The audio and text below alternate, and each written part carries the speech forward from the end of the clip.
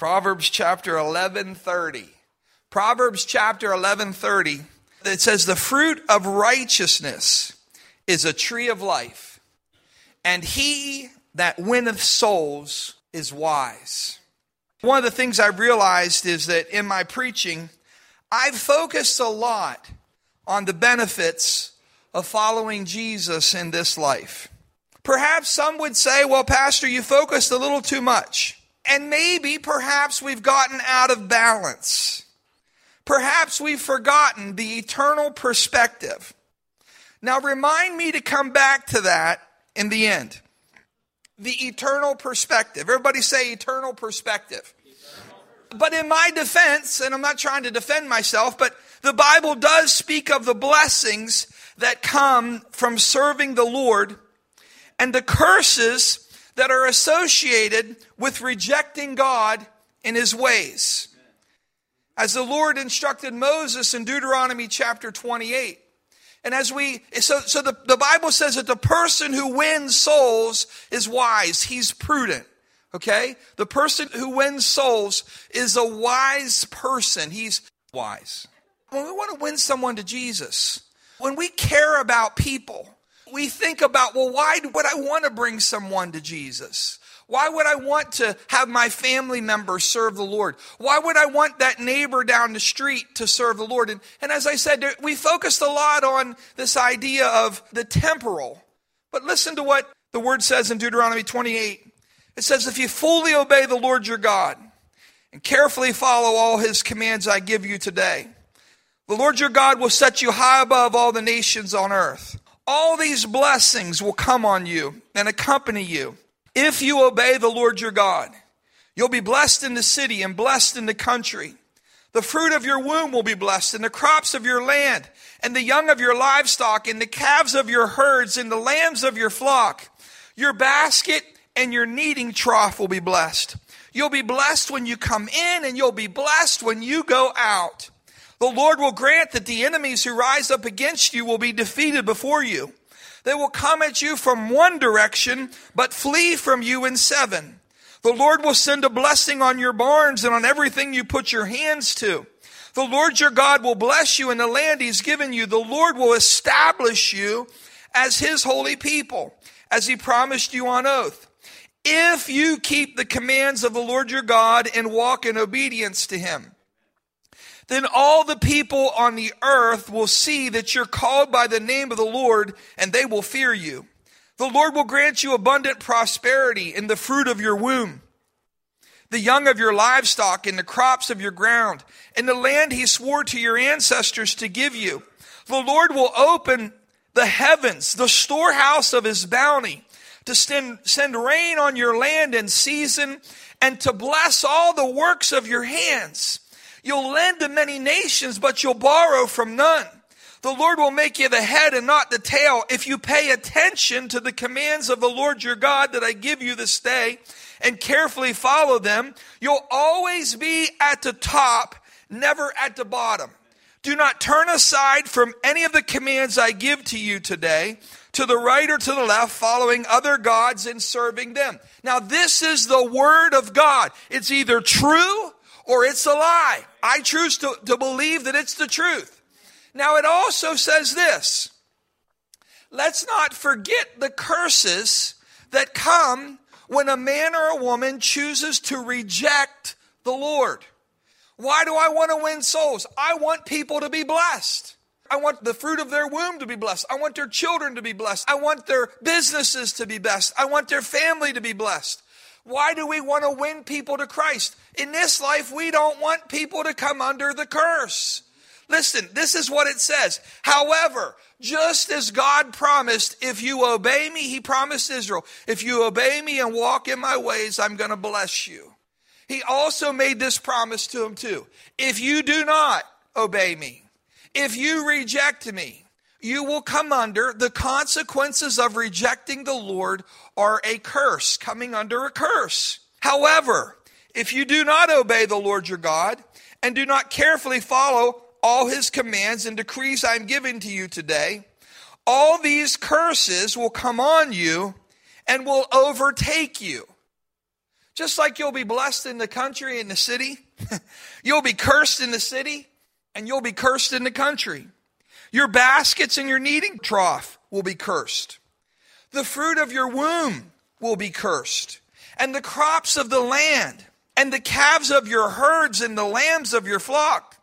Even your dogs and cats are going to be cursed. I want your dogs and cats to be okay. You'll be cursed when you come in, and you'll be cursed when you go out. The Lord will send on you curses, confusion, and rebuke in everything you put your hands to until you are destroyed and come to sudden ruin because of the evil you have done in forsaking him. Why do we want to win souls for Jesus? Because unless you're some kind of weirdo, you want to see people around you. You want to see your family. You want to see your friends. You want to see your neighbors blessed. You want them to have a good life. You want to help people avoid pain. Now, I have some things here that I wrote down. If I follow the Lord, when I say I mean me, I mean my family, and I mean you, and I mean your family. So this is not just me. If I follow the Lord and his ways, and I teach my children to follow him in his ways, I don't have to worry about many of the problems that other people have to deal with. I don't ever have to worry about getting a DUI. I will never have the police arrest me for possession with intent to deliver. They can search my car anytime they want. Anytime they want. Hey, go ahead. They can search my car, my home. You'll never hear about me getting in a fight at the local bar, getting ripped off in a drug deal. You'll never hear about me having to shoot someone in self-defense at the local strip club. I will not spend a penny for a defense attorney or a bail bondsman to get me out of jail. You won't see me at the pharmacist getting a prescription to treat a sexually transmitted disease if I follow the Lord and obey him with all of my heart. If I follow the Lord and his ways, I'll have money to pay my bills. And on top of that, I'll have money to pay my tithes, to give offerings, and to help and bless other people.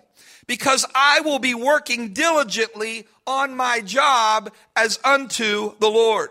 I'll be respecting those in authority over me. I will not be gossiping. I will not be causing conflict. I won't be cheating, stealing, or lying on my job. I'm going to go above and beyond for my employer. I will be known as a second miler. I'm going to have a good attitude. I'm going to have the right spirit. I'm going to have a good reputation. There will always be a place to work for someone like me if I follow the Lord and obey him with all of my heart. If I follow the Lord and his ways, the money that I make on that job might not be as much as you make, but I promise you in the end it's going to go further because I understand it, not just my money, but my entire life belongs to the Lord. I'm simply a steward who must give an account of what he has entrusted to me. It all belongs to him. I'll learn to be wise in my dealings. I will seek the Lord for guidance. I will learn to be content and satisfied with what he has given me.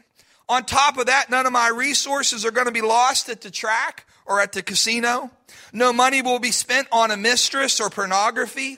If I follow the Lord, I'll have peace because his word says he will keep him in perfect peace whose mind is stayed on thee, for he trusteth in thee. Yeah, in some ways it might be a little selfish to want to have a blessed life here. And I believe if I follow the Lord and if you follow the Lord and if our kids follow the Lord, they have a whole lot better of having a fulfilled and satisfied life. They have a whole lot better chance of experiencing this blessed life, avoiding the painful situations that sin causes. Now, what did I ask you to remind me about at the end? Oh yeah, the eternal perspective. There's two parts of that eternal perspective that I want to mention. The first one is kind of summarized in an old song that I've asked Crystal to help me with. Why don't you stand up with me? Crystal's going to lead us in a song. I want you to sing, just listen. You'll know the words when we start it. There is coming a day when no heartache shall come, no more clouds in the sky, no more tears to dim the eye. All is peace forevermore on that happy golden shore.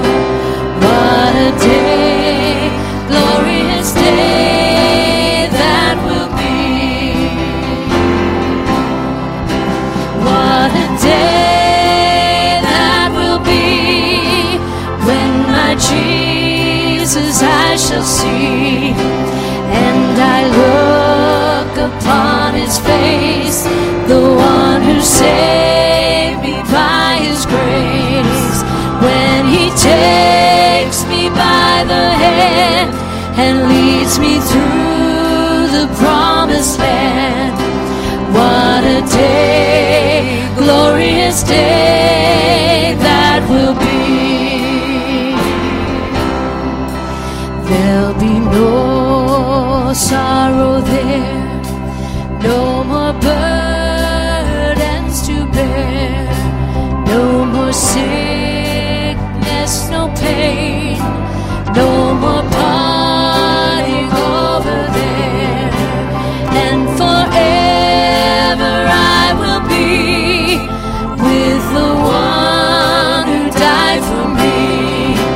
What a day, glorious day that will be.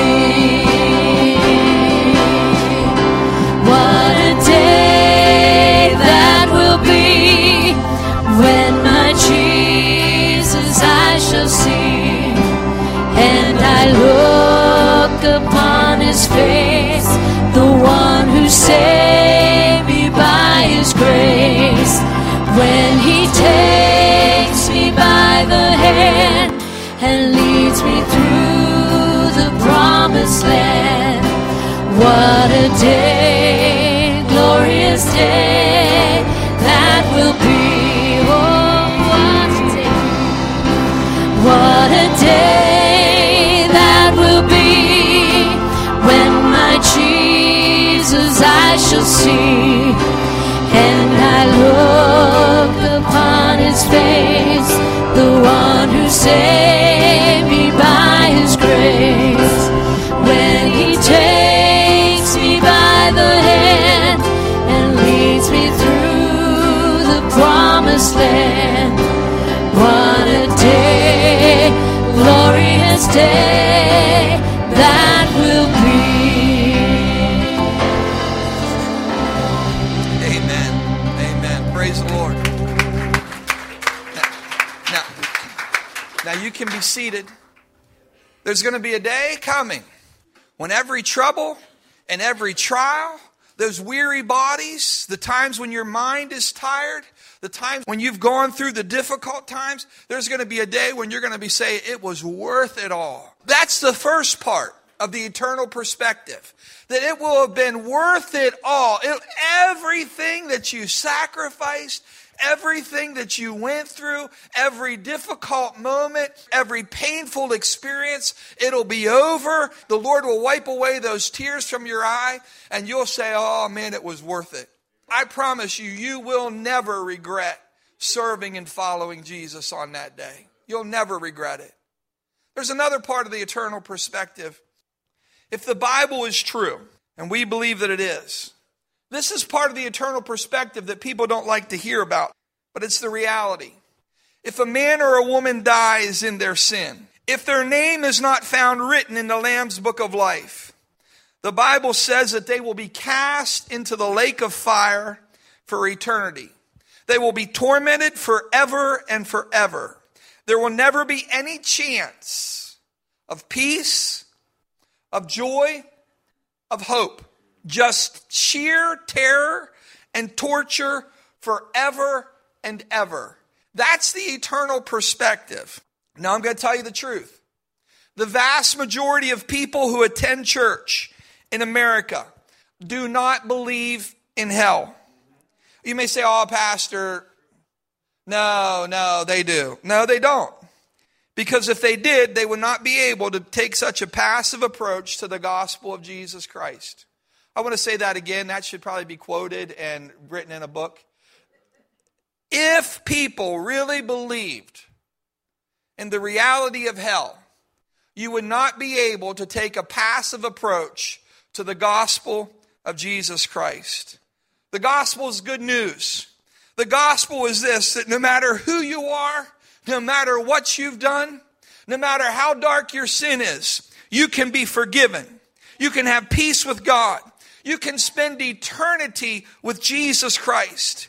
People would not be able to sit idly by knowing that your children are living in sin and that they are on their way. When someone's living in sin, they are on their way to hell. Some of you say, how dare you say that? How dare you judge them? Friend, God's word has already judged them. This isn't me judging them. His word has already declared judgment upon them. How dare you lie to them? How dare you feed them a false sense of security that you can live like the devil all week and think you're going to go to heaven? Listen to the word of God.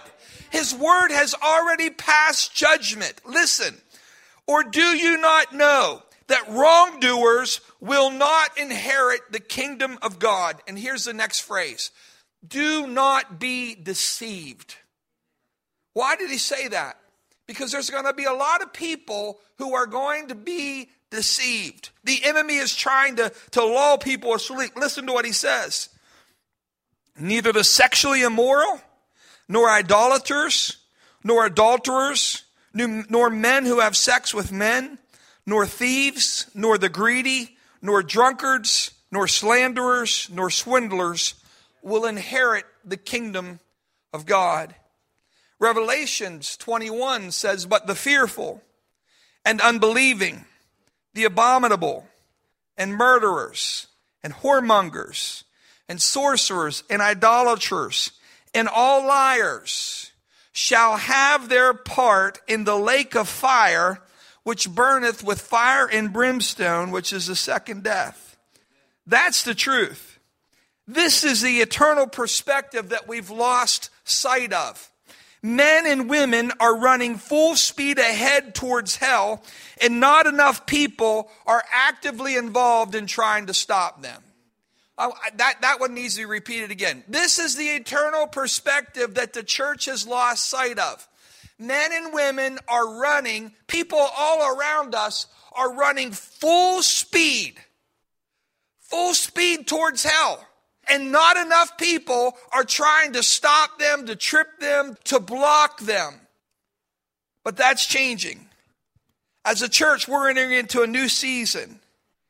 It's a harvest time. This is prophetic for you, my friend. It is a harvest time. We are moving into a harvest time.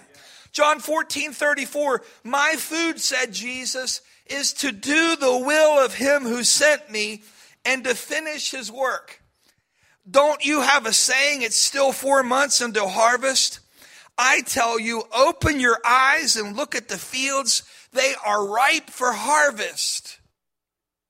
Listen, open your eyes. Look at the fields. They're ripe. Even now, the one who reaps draws a wage and harvests the crop for eternal life, so that the sower and the reaper may be glad together. Thus the saying, one sows and another reaps, is true. I sent you to reap what you've not worked for. Others have done the hard work, and you have reaped the benefits of their labor. Jesus is saying, what satisfies me is to do the will of my Father and finish his work. One of the reasons why we have you doing your devotions, and I hope that you're doing your devotions if you've been slacking, to step it up. Because in your devotions, Jesus is speaking to you. And Jesus is saying, this is what he's saying, my will, what satisfies me is to do the will of my Father and finish his work. And what's going to satisfy you is to do the will of the Father and to finish his work. Don't put it off saying, now's not the time. Open your eyes and look at the fields. They are ripe unto harvest. And this is what he says. You're going to reap where you did not work. Others have done the hard work, and you're going to reap the benefits.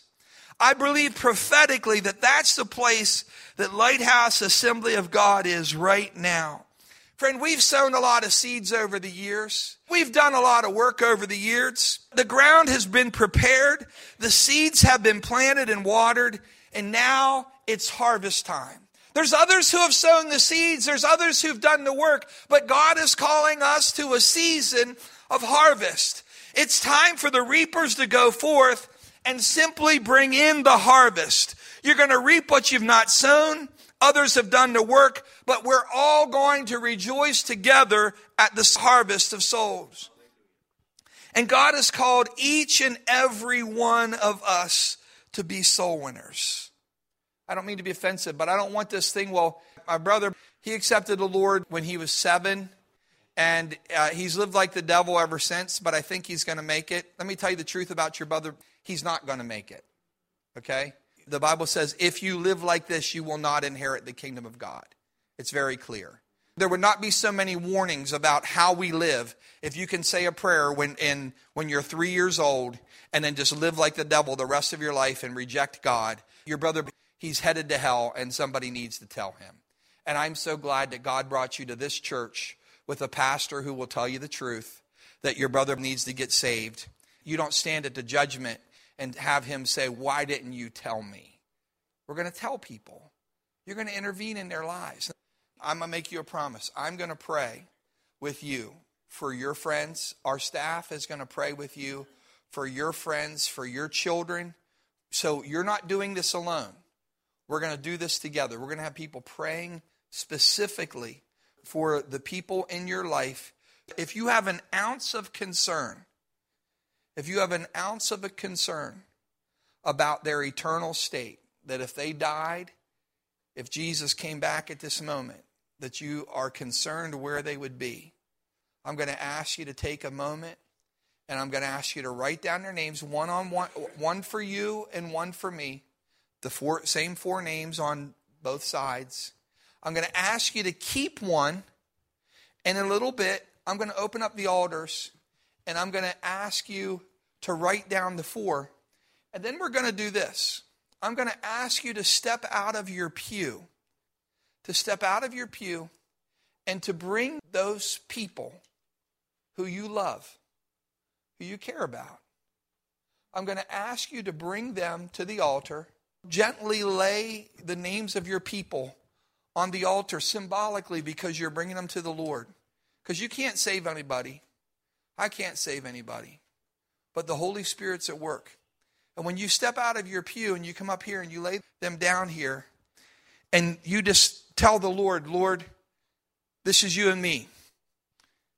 This is why we have you fasting as well. Because there's some spiritual bondage that's only going to be broken when people fast and pray. Okay? It takes fasting and prayer. We're entering into a covenant with God. You're entering into a covenant between you and God. God, you and I are partners in this. I'm entering into a covenant with you. I'm saying to you, we're going to pray for your family. We're going to pray for them. We're going to take your list, and we're going to say the names of your family members and friends. We're going to say, Lord, bless Amy's nephew. Bless, Lord, bring, and we're going to say the names of those people, and we're going to bring them before the Lord. We're going to come into agreement together that God is going to do a miracle in their lives, and that he's going to save them. We're going to pray for souls, and we're going to watch what God does. This is a sacred time with you and God. You let him lead you to who you're to pray for. But Father, I pray right now in Jesus' name that as we consider the names and the people who you love, God, I'm so glad. I'm so glad somebody prayed for me. I'm so glad. I know I wouldn't be alive, Lord, if someone hadn't prayed for me. I know where I'd be. I know what my life would have been like if somebody hadn't prayed. I'm just so thankful. And now, Lord, I pray that as so many people are running headlong into hell, that we get some people out there Just try to redirect them. Try to stop them. Try to warn them, Lord. I thank you, Father, that you're going to do that. I thank you that we're going to see that as we pray for the lost, we start to have your heart. We start to have your mind, and we start to have what's important to you. So, Father, would you bring these prayers, these miracles, whether they be a backslidden child, a backslidden spouse, whether it be a brother, a sister, a father, a friend. We pray that you would bring them into the kingdom of God in a great harvest of souls. And we'll thank you and praise you for that. In Jesus' name.